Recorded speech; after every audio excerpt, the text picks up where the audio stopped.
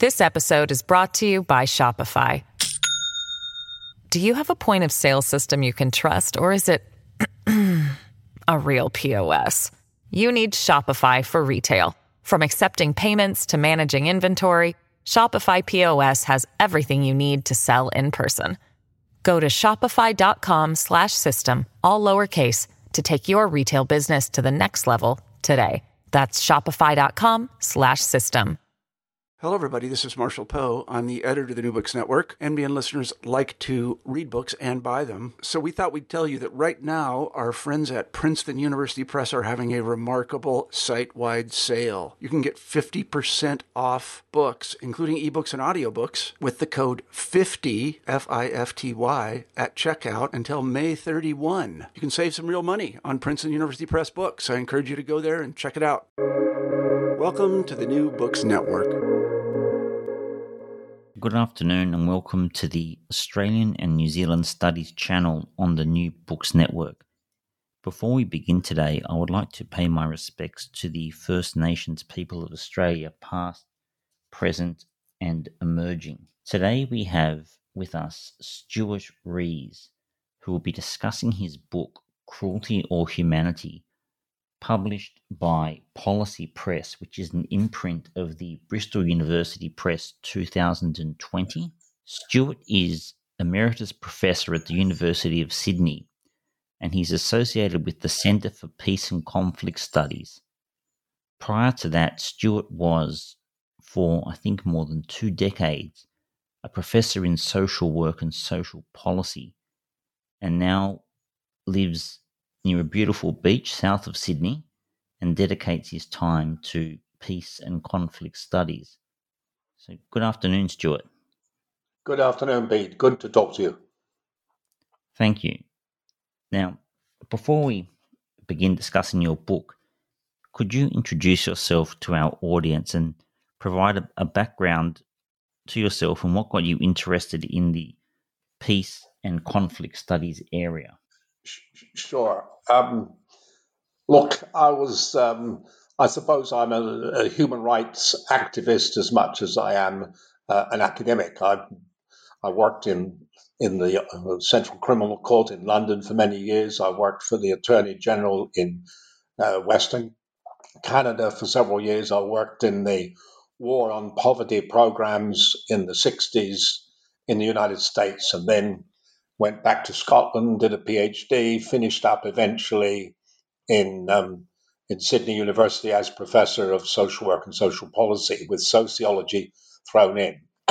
But my philosophy has involved me in saying and acting as though I should spend 51% of my time outside the walls of the university, so that I took pretty seriously the relationship between theory and practice, in particular in areas of human rights, peace negotiations, social welfare, and so on.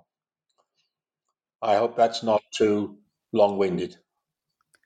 No, that's good. And out of interest, have you ever been arrested for your activities? Yes, I've been arrested for taking part in an illegal demonstration in Berkeley, California. I used to teach at the University of California at Berkeley. That was over the Vietnam War, but then lots of us were arrested in those days. But I've never actually been arrested by New South Wales police, even though I've taken part in plenty of demonstrations here. Most recently, one outside the courts regarding Julian Assange. Right. Okay. Now, your book is called Cruelty or Humanity. Could you let our audience know what the aim of this book is to begin with? Well, the book is essentially about the idea, or no, the evidence that in democracies, dictatorships, and theocracies, cruelty is the centerpiece of domestic and foreign policies, even though a great deal of effort goes into denying that that's the case. In other words, I'm arguing that there's really not much difference between democracies and dictatorships in terms of the use of cruelty for powerful politicians, powerful institutions to get their way in life. And I really wrote the book not only because I was appalled by the cruelty, but because I realized that it was never acknowledged that cruelty, that there was a great deal of enthusiasm about cruelty on behalf of people who nevertheless claimed they were good Christians or good Muslims or good Hindus, or even in Australia's case, good mates. Right. Could I ask you to explain what's a useful way of considering what cruelty is? What cruelty is? That's a good question. Look, essentially, it's the wanton imposition of pain and harm on human beings and animals without any possible justification. I mean, that's a simple definition. The word wanton means that there is absolutely no justification for that policy or that behavior.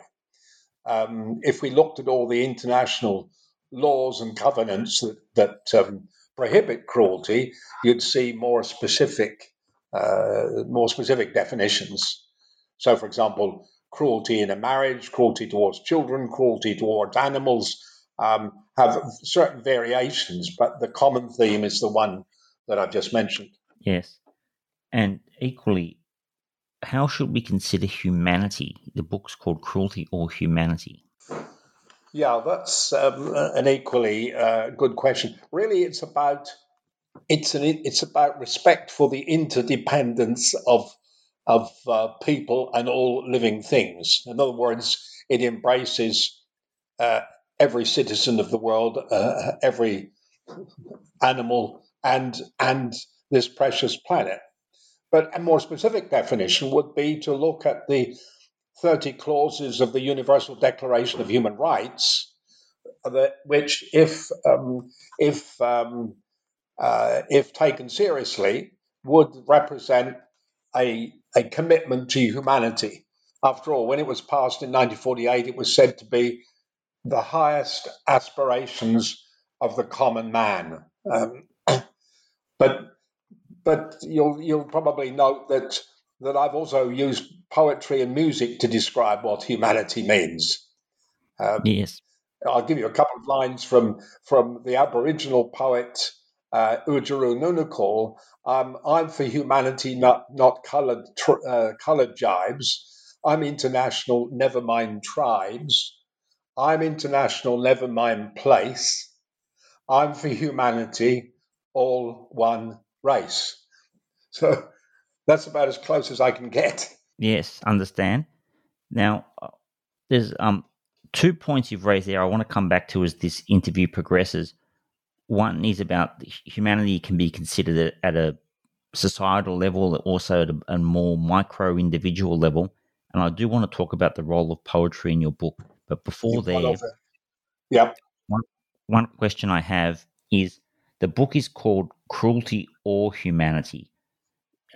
Is there any exclusivity between those two concepts? Because I imagine people would have a balance of both. I mean, I've said things that I would consider cruel, and I would also consider myself to have some level of humanity. Well, yeah, that's another good question, Bede. It's really about the way we all use power. At one end of a continuum, a power has been mostly used over the centuries in an abusive way, a top-down way. You only have to ask indigenous people and women around the world who know they've been on the receiving end of what I call one-dimensional power, abusive power. The only thing I expect of you in when power is exercised in that way is that you should be obedient and compliant.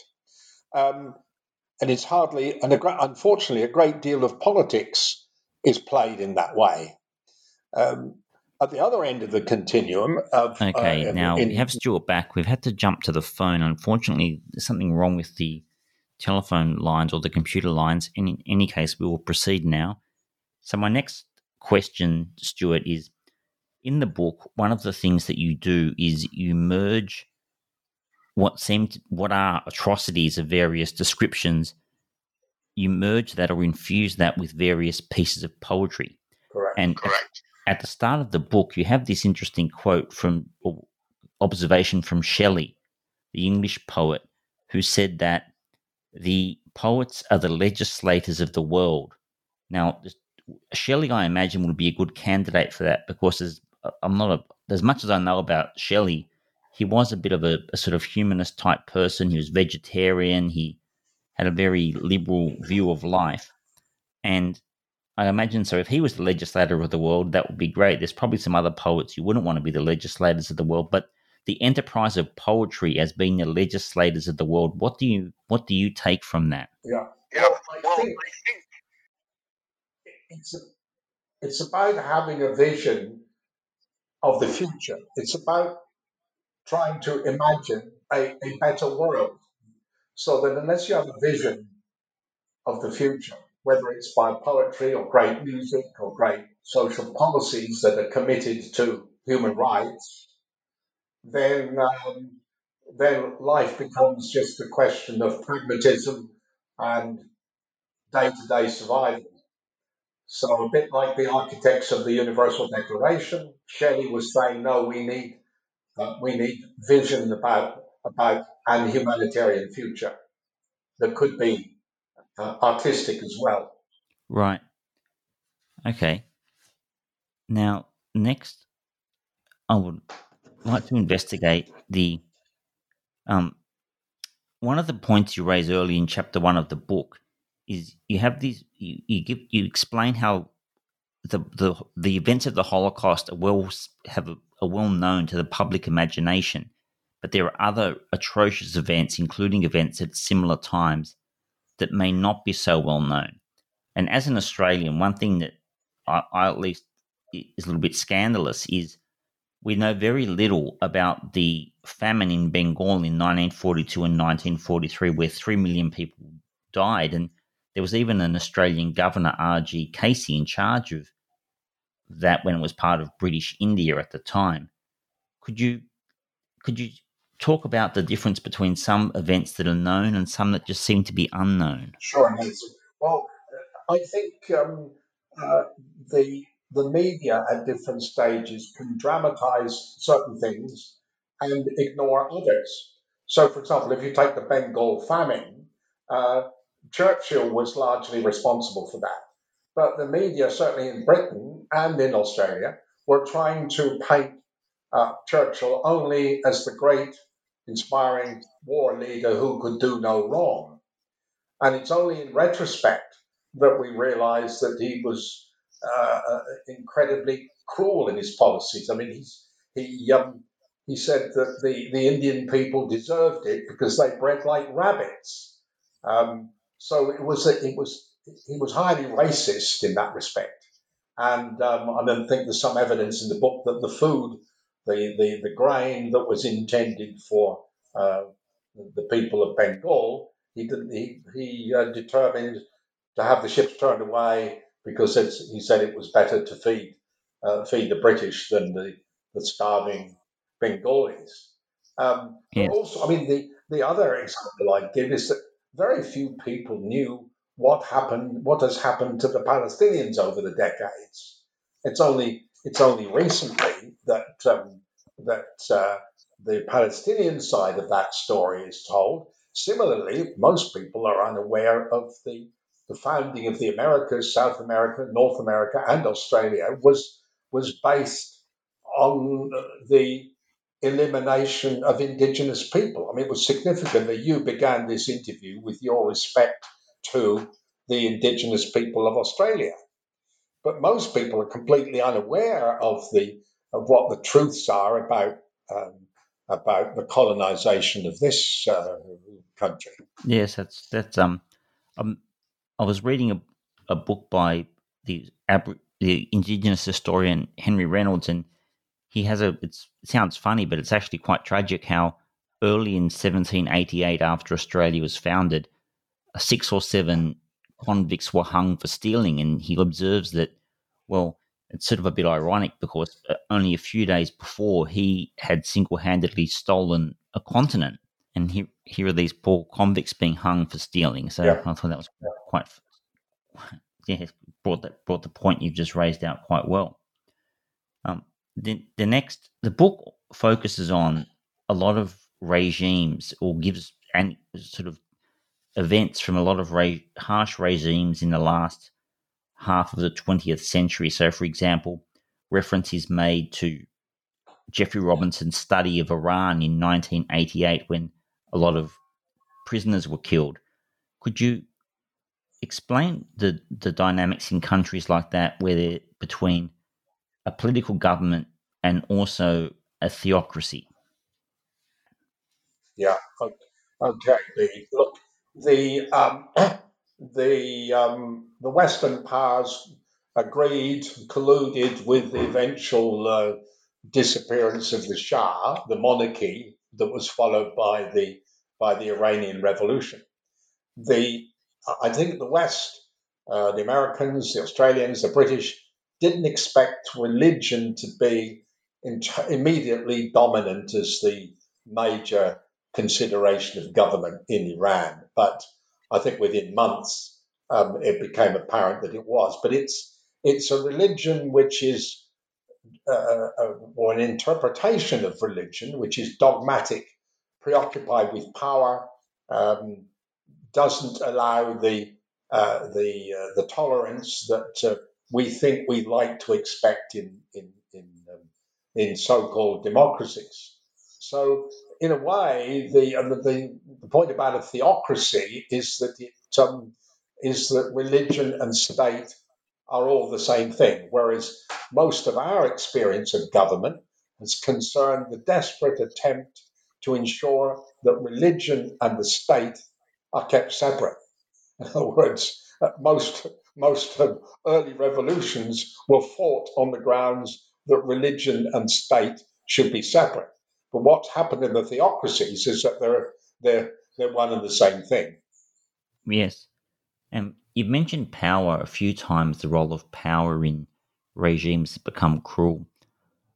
What motivates something that's powerful to become cruel? Yeah. Look, I've explored. I think I looked at just about most of the countries of the world and asked myself the question you've just asked me.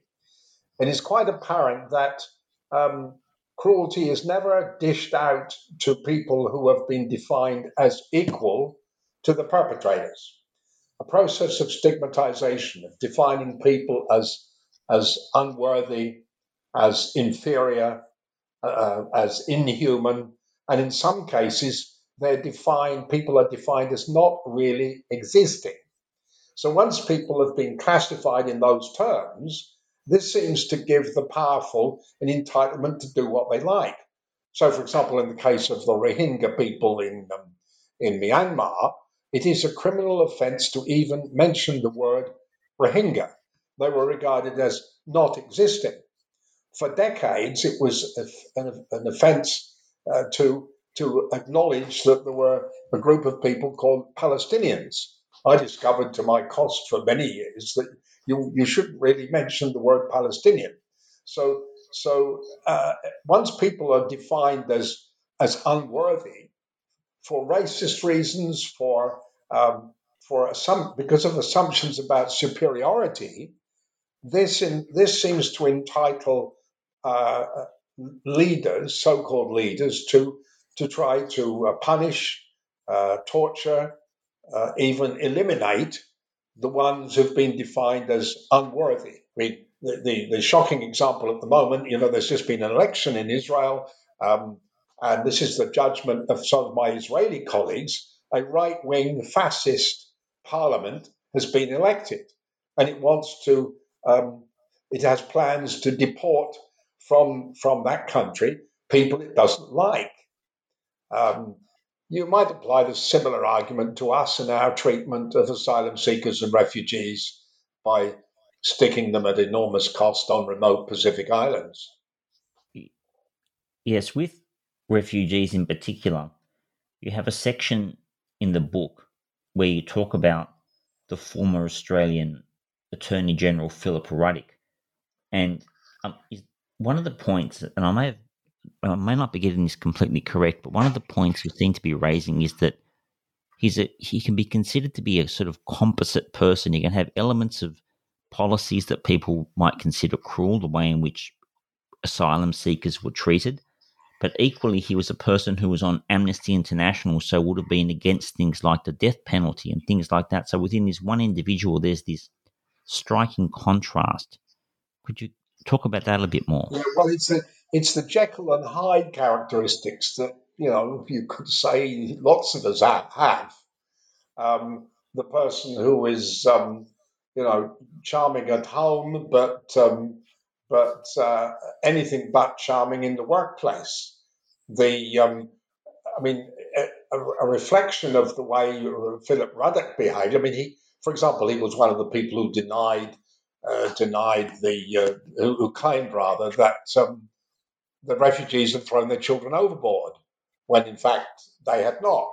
He was a supporter of the decision to when the Norwegian freighter the Tampa on humanitarian grounds picked up hundreds of refugees, and brave Australia jumped up and said, via John Howard in that case, but Ruddock was part of his government, we're going to decide who comes to this country and how they travel here, irrespective of the rules of international law. So you've got at best, a lot of contradictions built into the way people behave. And Philip Ruddock was a massive contradictions. I mean, his daughter was so appalled at his behaviour towards asylum seekers that she left Australia and said, apparently, I can't bear to be here anymore. Yes. The book itself, when I read it, I remember I found it quite difficult in the sense that it obviously just chronicles a lot of terrible things that have happened over long periods of time, and it's interspersed with these poems. And the poems, in a way, create, in me at least, an emotional response to the events, but they don't make the event become happy. It just can't become happy, and it might give you reason to reflect on it. When you prepared the book, how did you consider how you would deal with it? Did you ever feel I should put in some uplifting tales from particular countries? Well, in a way, the book is two essays. The first part is about a record of the past. The second part, which is called Humanitarian Alternatives, is about what you're referring to as the potentially happy part. We have to acknowledge the past, because as you've mentioned in the previous question, many of the atrocities and mass murders are barely known by people. But unless we acknowledge the past, we can't face up to the future. And Kevin Rudd's apology to the Indigenous people of Australia was one attempt, a kind of watershed attempt to recognise certain aspects of this country's past. Look, there are all sorts of references, not just to poetry, but to music, and to in a way to prepare myself for the second part of the book, which is to say, what sort of humanitarian utopia can you possibly build? And I think it was George Bernard Shaw said that. No, it was W.B. Yeats who said that if you're going to talk about a better future, you have to imagine some sort of utopian conditions. And I think the ambivalence and the contradictions that we've just talked about with regard to Ruddock, in a way, the romantic English poet Wordsworth, when he observed the cruelty of the Industrial Revolution, he had that in mind. He said, what a fair world were ours for verse to paint, if power could live at ease with self-restraint. So you've always got the germ of what you've referred to as happiness to a far more humanitarian world. The germ is always there. It's in some people's DNA, and we just have to have the policies and the dialogue to achieve it. Yes.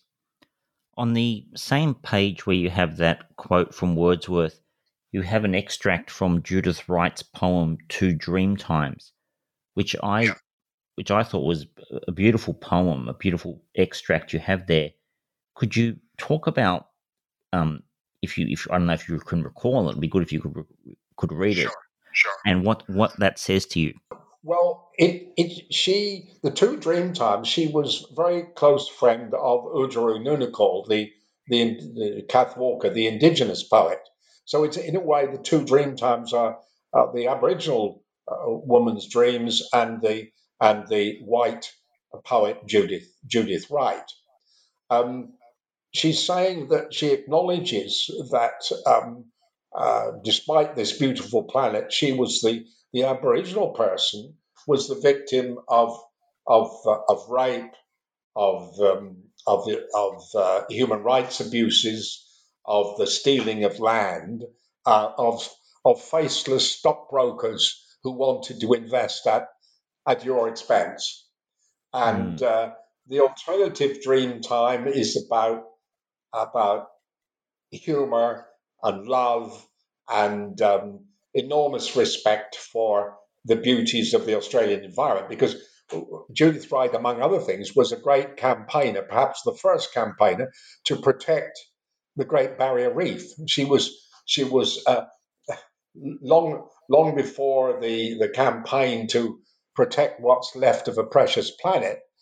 Judith Wright, in addition to being a famous poet and a great friend of Oodgeroo Noonuccal, was a campaigner to protect the Great Barrier Reef.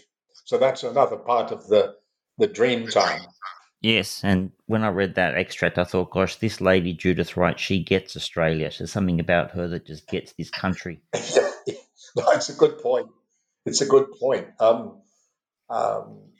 When she's passionate about the Australian environment, the spirituality, the physicality of it, and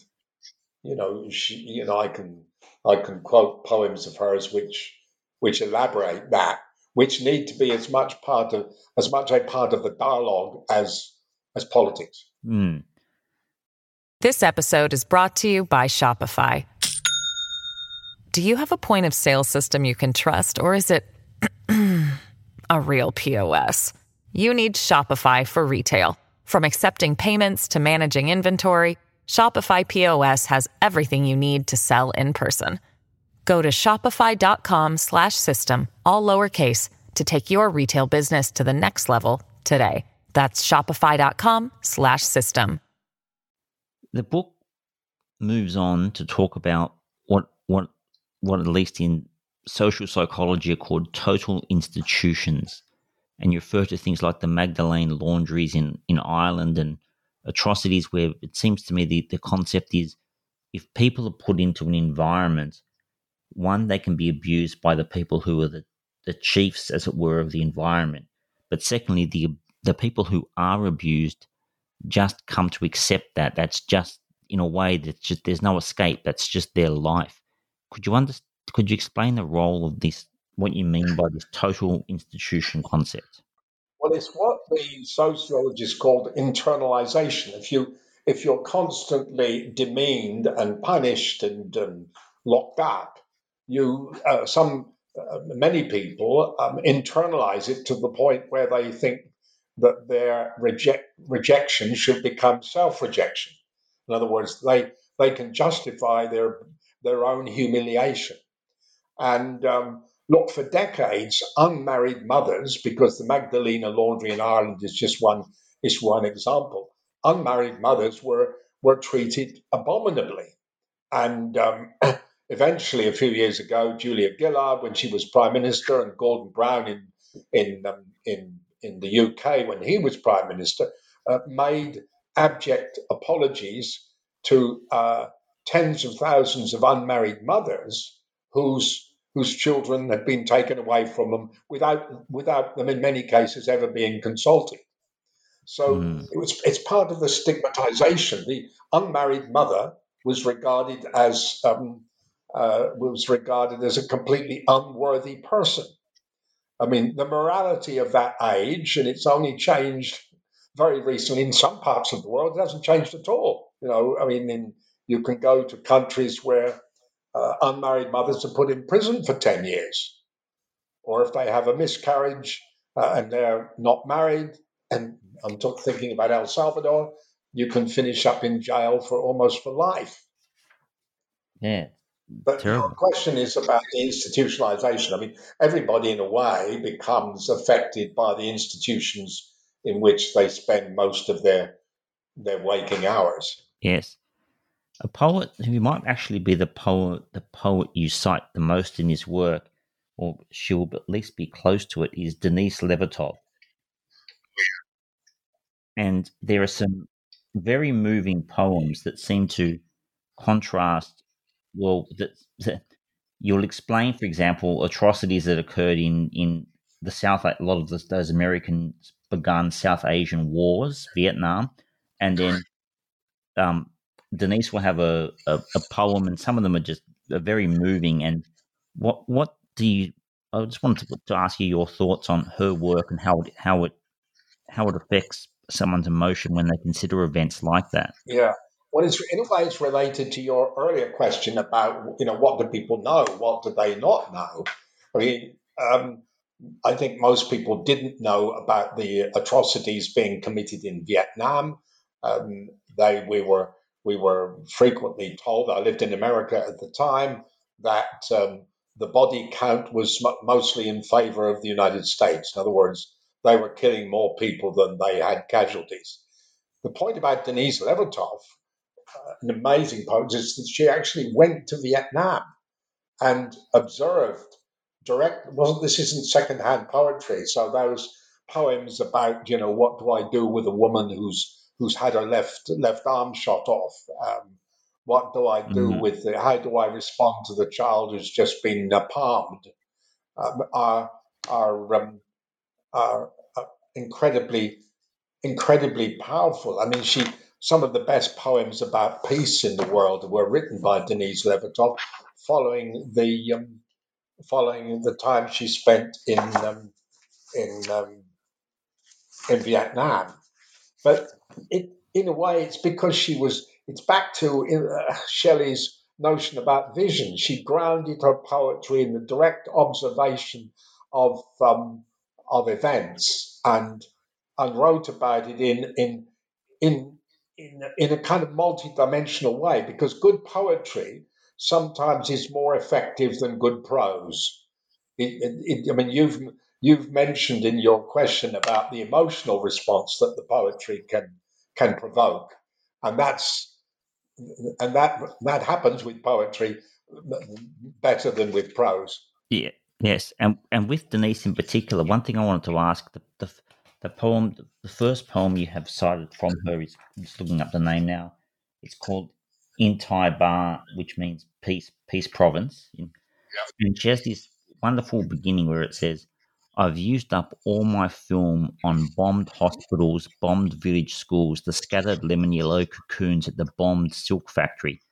And I wanted to ask you, Stuart, is is this some sort of in I mean, we're now talking about this poem, so it obviously has had some effect on the world. We're sitting in Australia and talking about this poem, but it seems to be almost a lament by her or a frustration that it was as though all she could do was just watch this, and there was nothing else using up her film.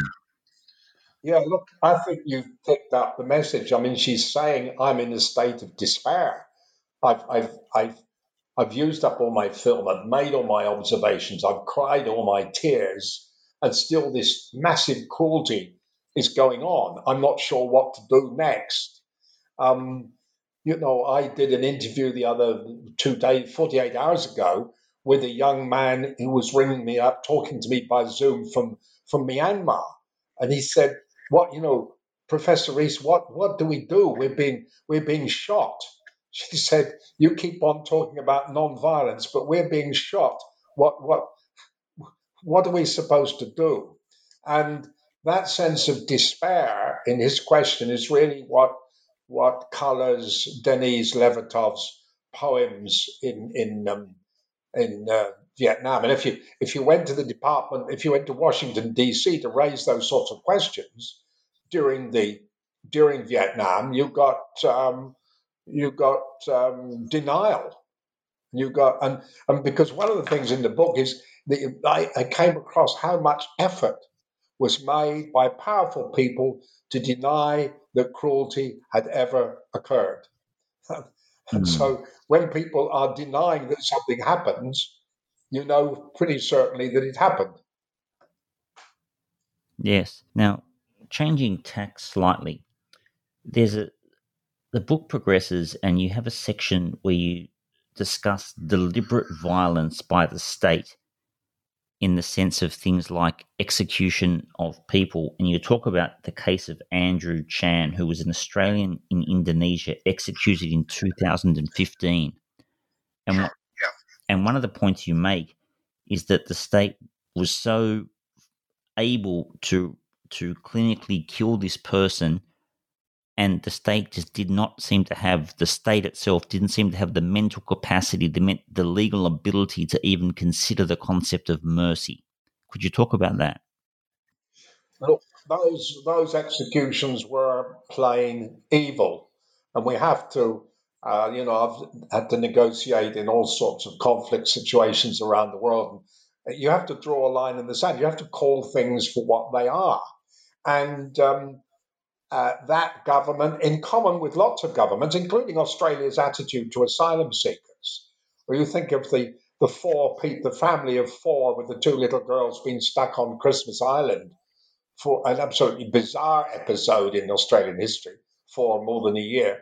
Um, unless we have the kind of conversation that you and I are having now regarding this book, unless there's dialogue, then the alternative, the pathway to mercy, the idea of power being used in a non-abusive, non-destructive way doesn't occur. I must have, in my career, talked to thousands of politicians and thousands of military commanders in different countries whose understanding about what the alternative ways to use their power are is very limited, partly because the kind of conversation we're having about what the alternatives are don't occur.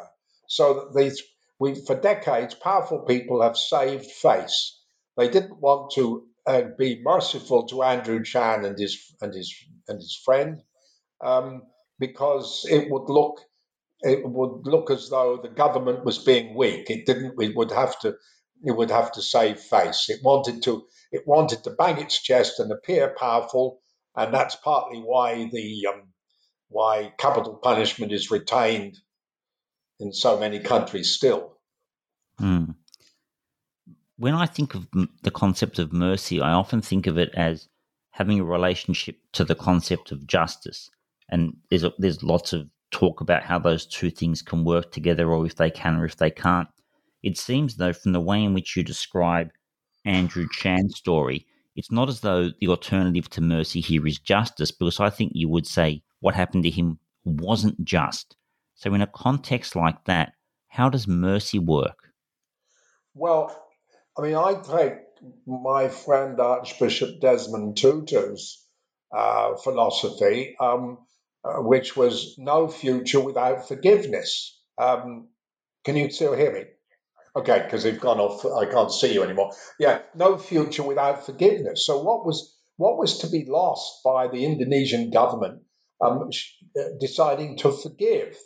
Because justice is an elusive concept. It's always, in a way, we are struggling to achieve justice almost every day of the week. What is fair and just within the family, in the workplace, on the streets, in the conduct of non-government organisations, in state governments, in international relations.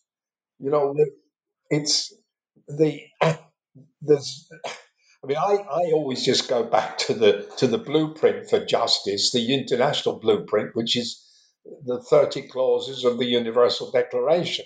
And uh, you could say it's a struggle to identify what freedom means and how it can be experienced. Whereas the constant use of prisons. If you take the United States, for example, in prisons, more people per capita than anywhere else in the world. They love prisons. They're fascinated with prisons. And yet, Mhm. as you enter New York Harbor, there's a statue that says this country is the land of the free. So the complete contradiction between the fascination with punishment and prisons and the false claim that it's the land of the free. I mean, the only thing we can do is talk about it, is to bring to people's attention the contradiction. Yes. And it seems to me you would have your work cut out. The peace activists of the world would have their work cut out for them, because the examples you give in relation to executions, you go through a lot of states where execution is relatively common. Saudi Arabia, the United States, China, Iran, and Pakistan. And in each of those countries, I imagine that the children, as each generation rolls through, they will be taught this is just what you do when someone misbehaves in Sure. what we deem misbehavior. So how as a human, how can it resolve itself in what? How could you imagine going to a country like that in 100 years and not seeing executions? What needs to happen? Well, there has to be. I mean, for centuries, it's mostly men, and it's mostly tribal customs. Got very little to do with religion, even though religion is used to justify what happens in so many places.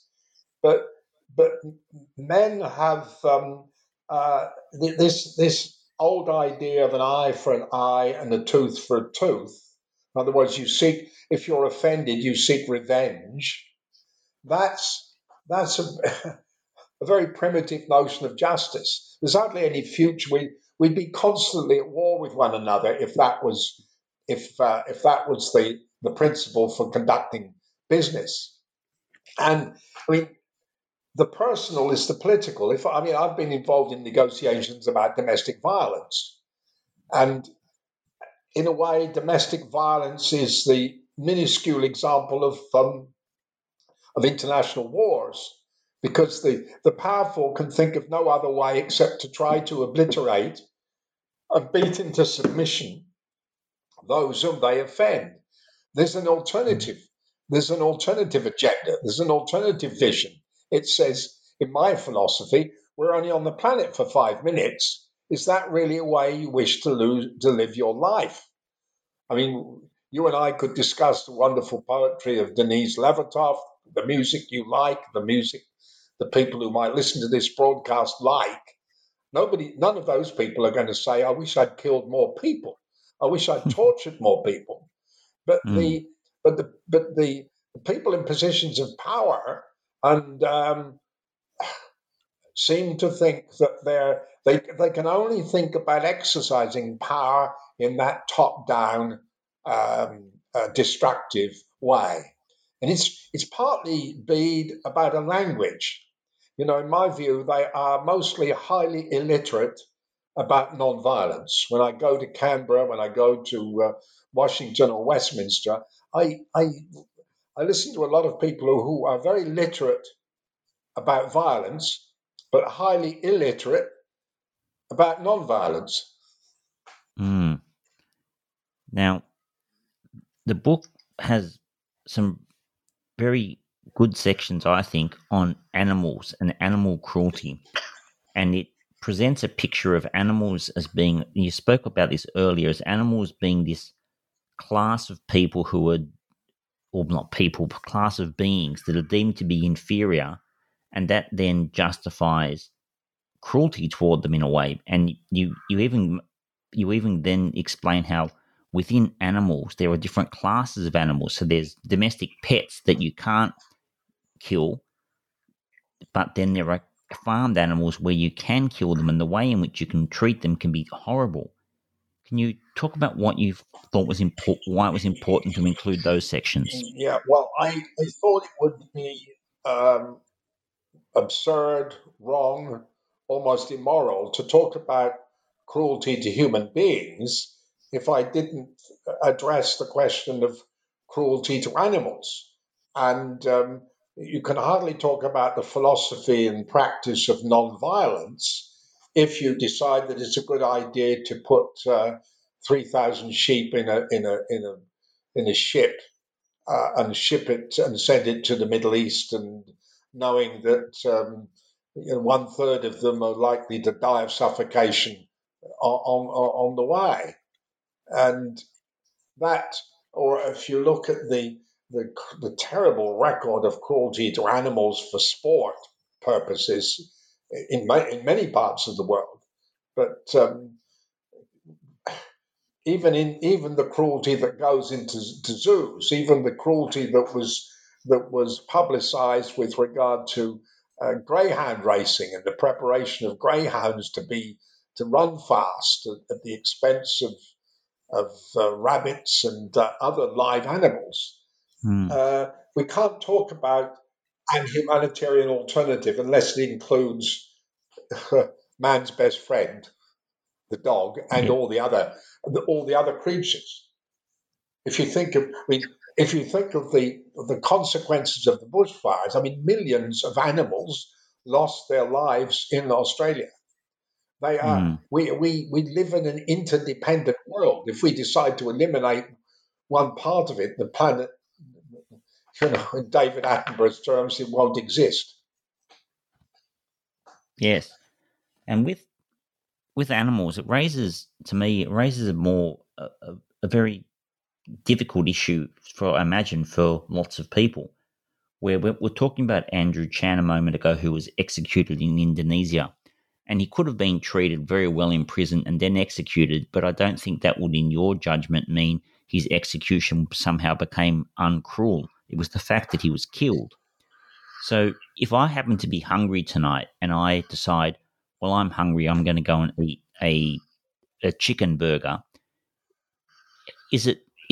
am I in a sense being cruel but not knowing it by thinking just because I'm hungry, an animal should die for that when I could just as easily have something that doesn't involve killing a chicken? So how would you? Yeah, that's a difficult moral dilemma. I have to admit that I'm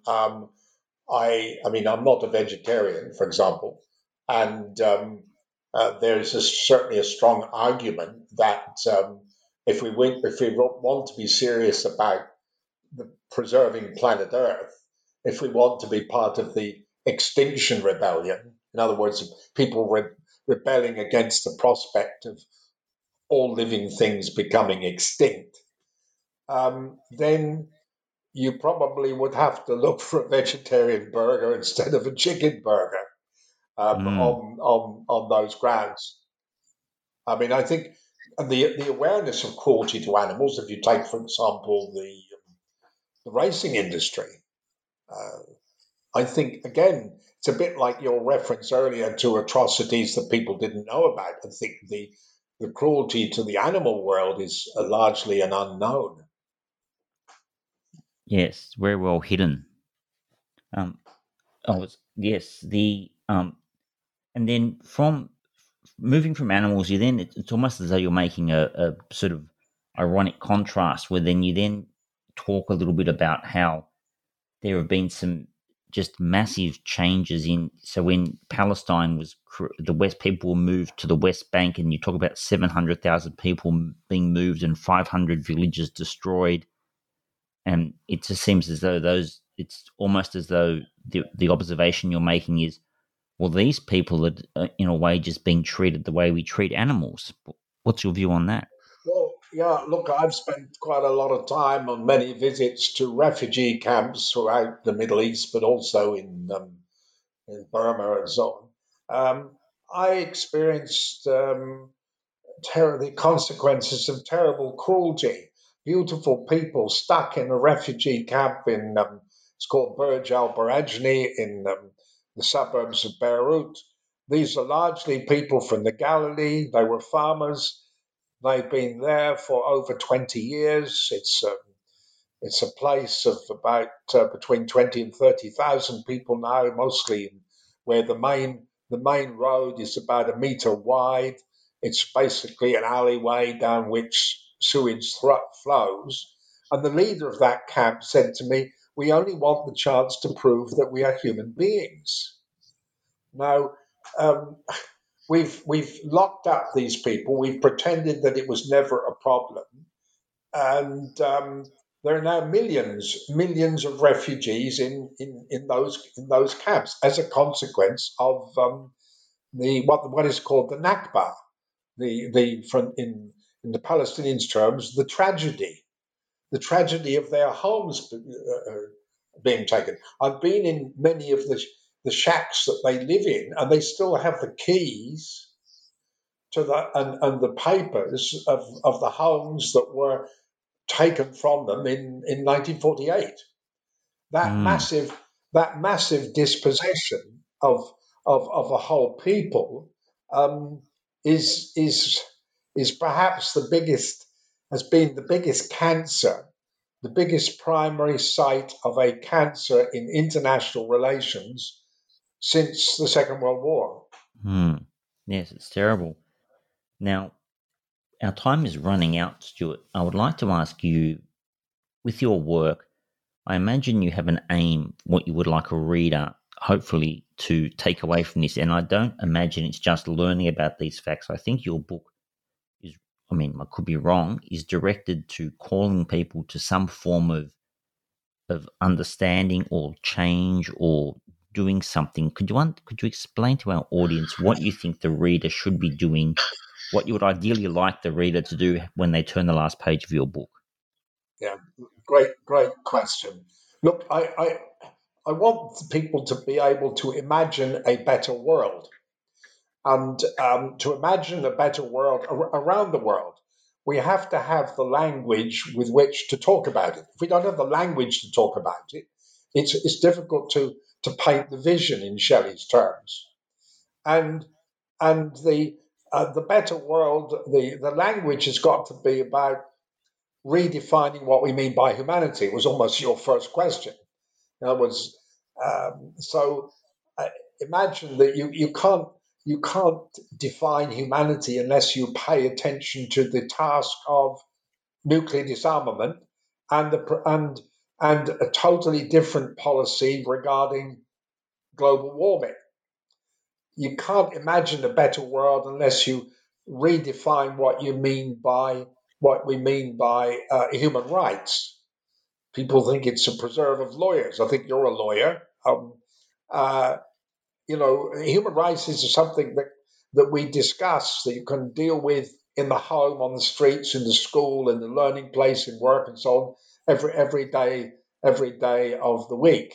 So we have to Mm. reimagine what is meant by human rights, and we have to reimagine what is meant by politics. People say to me, "Well, I'm not interested in politics," and I say, "Well, wait a minute. Did you grow up in a family?" They say, "Yes." And I then ask them, "Was there ever any conflict in your family?" I mean, in other words, we've all grown up as a consequence of power plays that are the politics of the family. And that politics, that familiarity with power play, and we're trying to deal with it in Canberra right at this moment in saying women have been abused, women have been treated as second class citizens, and that attitude has to change dramatically. And that's just another part of my plea in the book for imagining a better world. We can think about it in terms of, your hospitality to me in doing this interview. We can think about it in terms of music we like and poetry we like and great art and great cooking and great fashion. Those are all crucial dimensions of humanity that should enter into political and international dialogue. Um, my concern in imagining a better world is that the very opposite of what Trump meant when he said make America great again. It's the very opposite of that. And it's the very opposite of the criminal stupidity of the British when they voted for Brexit. I don't know if that's sufficiently optimistic to end on. No, but the point's made. Now, we will have to wrap up soon, Stuart. So would you please let our audience know what you're working on at the moment? Okay, well, this is a good question. I'm working on a couple of things right at this moment. I'm looking at the gun culture in America that allows people, large numbers of people, to be slaughtered with guns, almost as though it's taken for granted. And I'm trying to address the American reading public and to saying this is you can't claim that you are exceptional and not address this violent culture that you all live through. The second thing I'm working on concerns a massive issue of freedom and respect for human rights in Australia at the moment. It's about the behaviour of the Australian Federal Police, of ASIO, mostly invisible, of probably Peter Dutton and his department in abusing their power, but trying to be deceitful about the way they abuse power. And it's not easy, but I intend to pursue those issues in the next few weeks. Great. Well, thank you for your time today, Stuart. Thank you for joining us. Your book, Cruelty or Humanity, is available now through Policy Press, published through the Bristol University Press, and I think it's available in Australia through New South Books. Yeah. Once again, thank you very much for your time and for giving us this book to read. Pete, thank you for your interest and for conducting this interview. I enjoyed talking to you. No, my pleasure. Thank you.